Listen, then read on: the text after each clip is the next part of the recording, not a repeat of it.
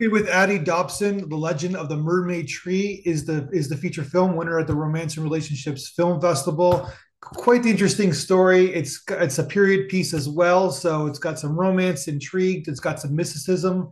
If I said that word right, it's quite the Yep. script. Congratulations. Tell us, when did you kind of come up with this idea to write this script? Thank you so much for having me, by the way. I'm from St. Simon's Island, and that's where an architect or a woodworker went and carved into all these trees on the island. And so I grew up going and visiting all these trees and the folklore, and then during 2020, of course, we had a lot of downtime. So I was like, I want to write something really moving and thoughtful, and I also was homesick being away from my family during 2020. So I started writing it in 2020 with um, I had it kind of mapped out in 2015. I just put it on the back burner. And then I had the free time to finally do it.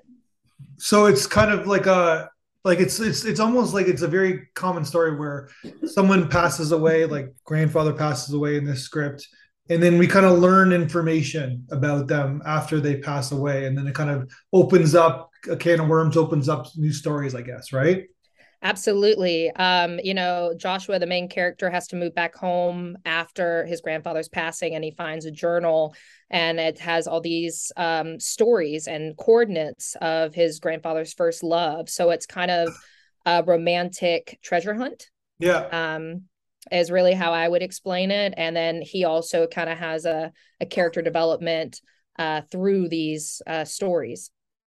So when did you cut like did you is this like a person did you have like a personal experience where someone passes away and you're kind of like it's kind of an interesting thing where like when like say, we all are going to die, so someone dies and then you have these possessions, and then someone, your family member generally, is going to go into your possessions and kind of like uncover like almost like more who you are as a person, I guess. Yeah, no. So I mean, I guess it could be a little personal in that sense.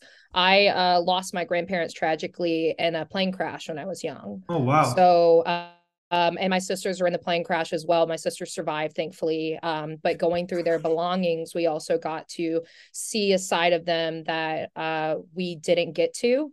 Yeah. And they were just lovely people in their community. They were very supportive of their community, and they really did thrive. As well. So I think sometimes we don't really know people until after they pass. Yeah, And exactly. you kind of get to open up the sides of them that you don't get to see. I mean, of course, your grandparents are always going to show the good side. Yeah. They're always going to show you the loving side, but when it comes to like the deep personal things, that's going to be a little bit more hidden and more reserved. So I think that's where the inspiration came for that. Because I do think that through death, we also find a different path of life.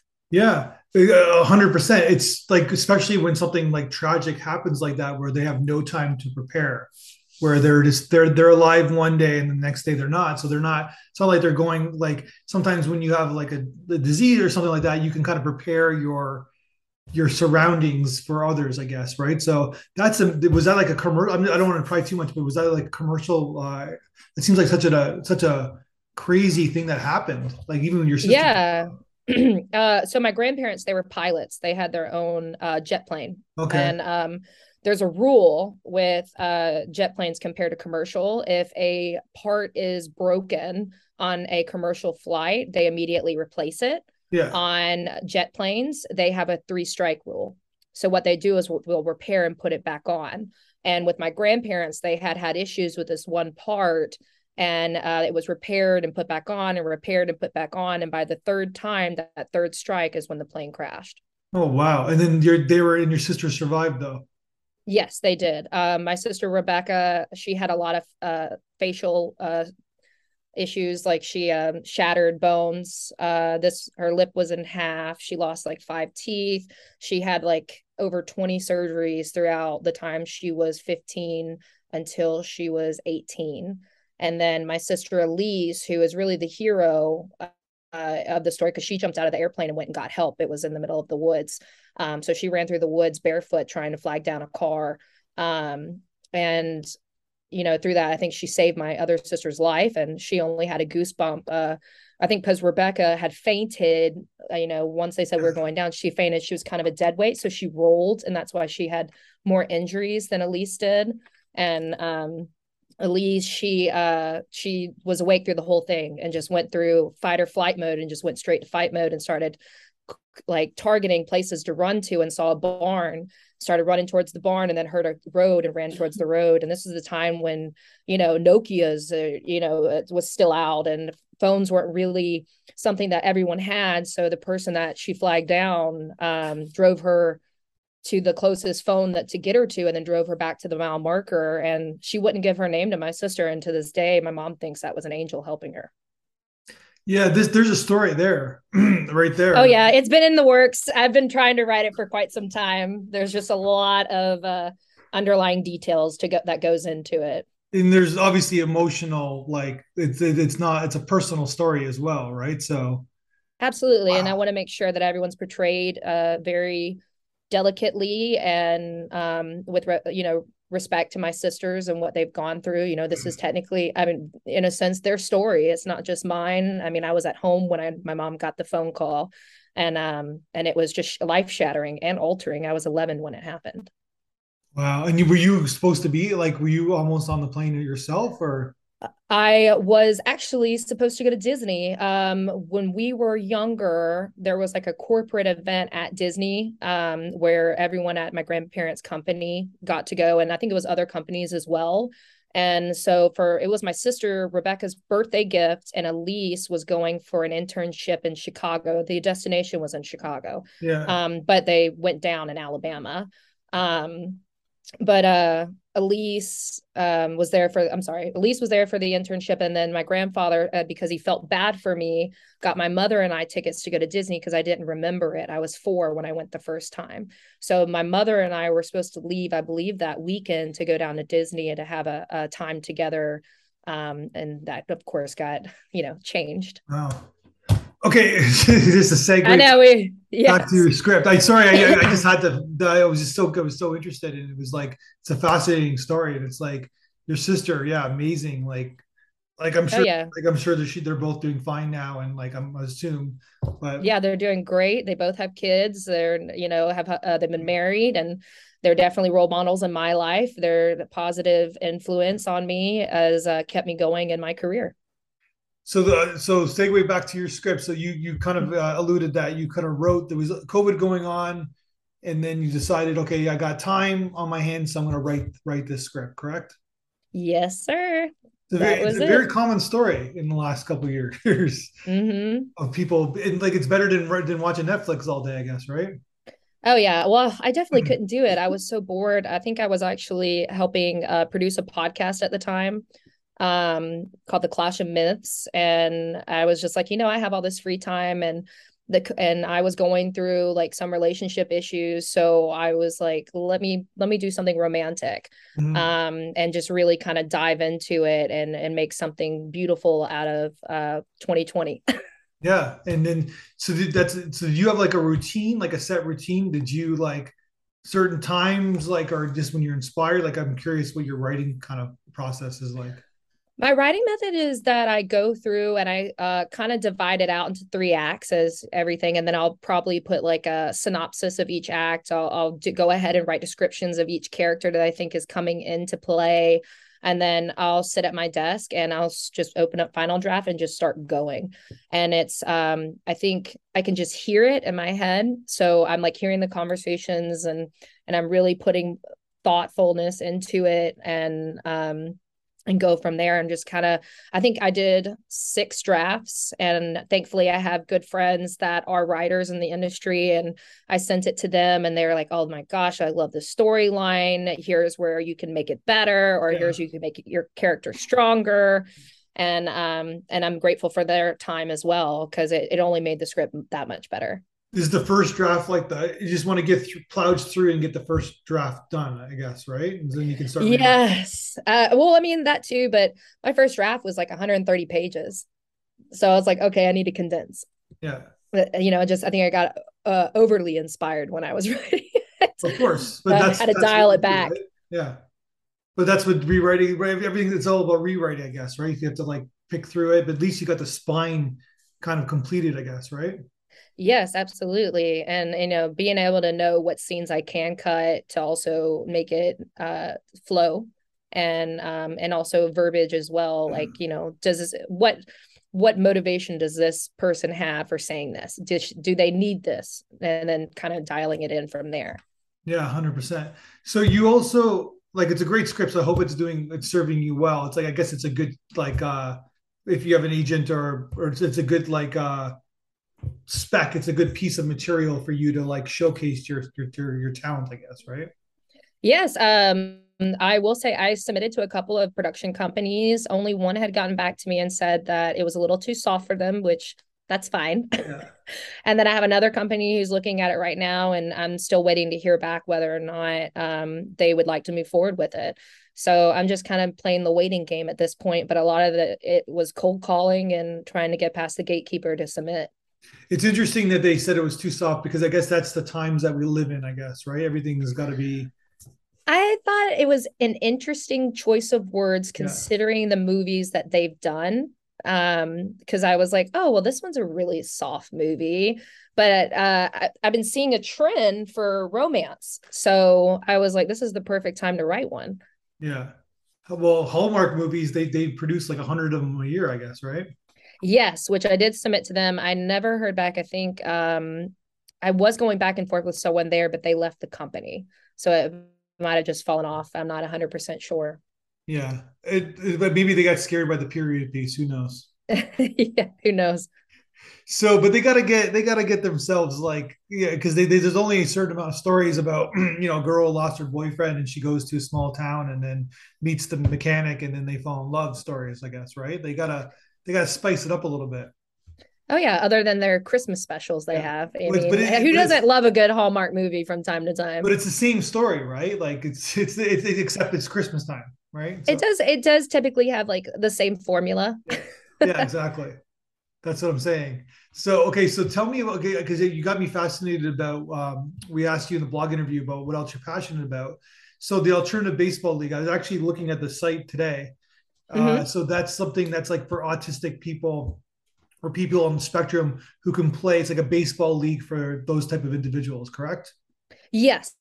And you write When content for it? Like, what do you mean? You said you write created content for it. What did you mean by that? I was actually trying, I feel like this was a perfect time. I had been, contemplating trying to find something for my company to do as more of a philanthropic assist to my community. And out of nowhere, Taylor Duncan, the founder of the Alternative Baseball League, reached out to me on LinkedIn and started telling me his story. And I went and met him for coffee. And Taylor had always loved baseball, still loves baseball. He knows everything about baseball. I truly am in awe of everything that he's achieved, and I can't wait to see what else he achieves as he continues his career. But he had told me that when he was a child, they wouldn't let him play because they thought that he was a risk of getting hurt.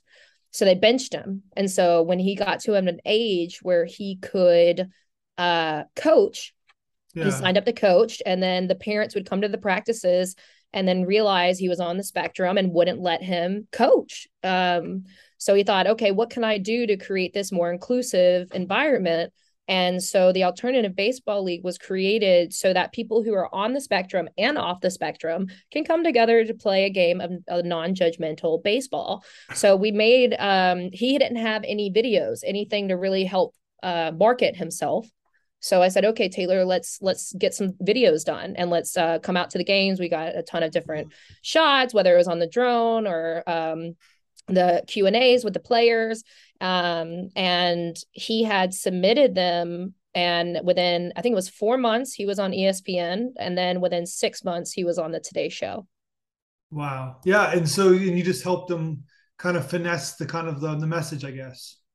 Absolutely. And then we cut it all together and wrapped it up with a bow and said, please, reach out if you need anything else. So it's in it now. Now it's like a bunch of cities all over the country, I guess, too, right? Yes, yes. More and more leagues are popping up. I think COVID kind of made it a little harder, but I'm very Sure. proud of what he's done. He's definitely a role model in his community. Well, tell him if he ever wants to go to Canada or Toronto. Send me an Yeah. email. I can help out. No, seriously, I'm a big baseball fan, and so Hmm. and I think that that story, his origin story, is tragic in so many ways. Where it's like it's prejudice, right? Like about being Yeah. it doesn't mean that he's going to be worse of a coach, right?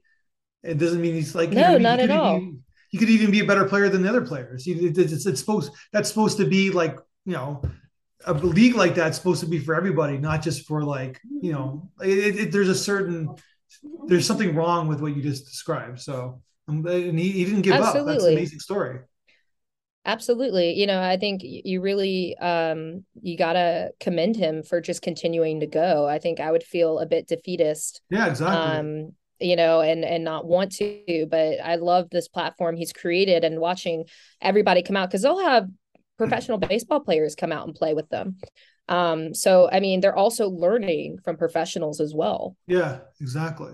And I know there's like a blind baseball league too, right? Where Oh, people I are didn't know that. blind. Yeah. So they're blind and then but then they got there's like a sensory image. Oh, I think it's the ball has I know what you're talking about now. It has a noise so Yeah. that they can hear the ball, and it's on a what do you call the T. stand? Yes, a T. Yeah. Yeah. A T, batting thank T, you. yeah. And then they could but they My could parents would be so ashamed. yeah, especially They were it's like, "You so played fun. for like 13 years. You should know what that is." Yeah, well, we forget. We all have, we all have brain lapses as well. So yeah, so whatever Yeah. that seems like an amazing thing that you got that you wrote content for and you really kind of helped him out. I guess when you saw him on the Today Show, for example, you must have been like so proud. Oh, absolutely. I mean, just someone who had faced such issues just trying to play a game of baseball, really creating a safe space for everybody and getting it out on today's show to create more is just, I mean, it's overwhelming and it's really exciting for him. I know he is constantly learning and growing. And as I said, I can't wait to see what he does next. And so for yourself personally, you said you're in Atlanta right now. You're working in Atlanta. I am. So so then what is your goals like? What do you want to do? You want to write on a TV show? Do you want to like what's your ultimate goal? What's your Creative producing is what I really enjoy doing. I like to be there from, conception to birth in a sense, the pre-production, finding development? great talent, harnessing it and creating it into a very beautiful work of art for everybody to enjoy. All right, so let's help you in any way you could possible. This is a great, like I said, great spec for for yourself. And look, COVID has been good. Obviously not to diminish what happened with COVID and the people who got sick and passed away, unfortunately. But from a creative standpoint, it really kind of inspired a lot of people. I see a lot of like for myself, I hear it all the time, like movies made and Yeah. scripts written because of COVID, and like in yourself example. So there's some Yeah, I even positivity that would happen to it. oh yeah. I have a documentary that I'm in post production for called The Key to Happiness. Because I had noticed unemployment rates were going up, and after having a lot of conversations with different people, they were either didn't want to go back to that job, wanted to try something new, but just didn't know how to start. So the concept of The Key to Happiness is to talk to individuals who have had drastic career change, and I have some of the craziest, coolest interviews. I had a music artist management teacher that used to be a loan officer, like $1 million loans at a bank, and now her and her husband are the accountant managers for the Backstreet Boys. And Okay. just like kind of a shift there, in the Yeah. entertainment, and then kind of talked to her way into how she changed it. I had this awesome man that I grew up with, his daughter, and he was the assistant director at FLETC. He was Capitol Hill Police. He was SWAT, and now he is a bee farmer and a conservationist. And it is interesting, these career changes that I have throughout the documentary is everyone from in their 20s to in their 60s. So it's never too late to chase after your happiness. And I think that's what 2020 taught us the most is if you're not happy, it's time for a change. Yep, exactly. And one last question before, like, I guess it's an audio podcast, so people can't see, but over your right shoulder, there's a calendar with February on it, but we're doing this podcast in October. Why is there a big calendar with February in the background? That's because the whole room was covered with calendars, and that's as far as it went. Oh, okay. So I got August all the way to February behind me. Oh, that That's makes just sense as now. far as it went. Okay. I just wanted to make sure that you knew that it was October, but now that what you just said makes sense.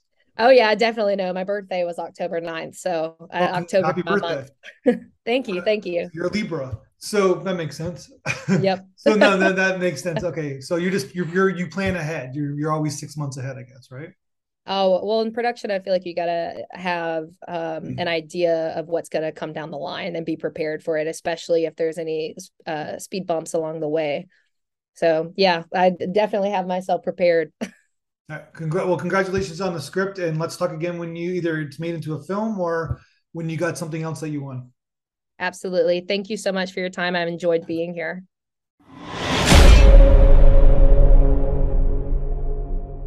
The Legend of the Mermaid Tree. Logline. After his grandfather passes away, Joshua Williams discovers his old journal that leads him on a romantic adventure of his grandfather's first love. Genre: romance, comedy, period piece. Based on, if any, the tree spirits of St. Simon's Island. Interior: Joshua's condo, bedroom, day. Joshua Williams, 28, wakes up to his alarm in his bedroom. He turns it off. Interior: Joshua's condo, closet, day. He walks to his closet and turns on the light. There are rows of color-coordinated clothes, almost OCD. Interior: Joshua's condo, kitchen, day. Joshua grabs a glass and juice from the fridge. His phone rings. Mom appears across the phone screen.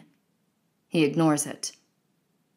Interior: Joshua's office, conference room, day. Joshua's at the head of the table.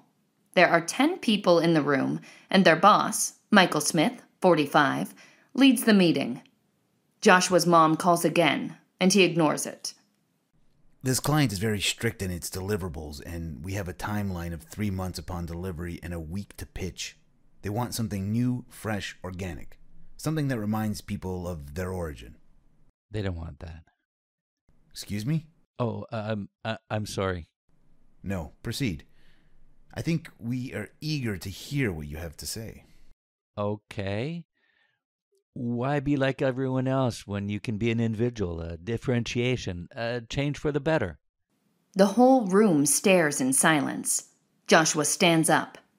They all say they want something organic, but what they really want is something better than an origin story, a glorified, glossy version of struggle and triumph. They want to remember their first start. This is who we are, this is what we stand for kind of totem. Joshua winces as the room goes silent. Everyone in the meeting looks to Michael. I couldn't agree more.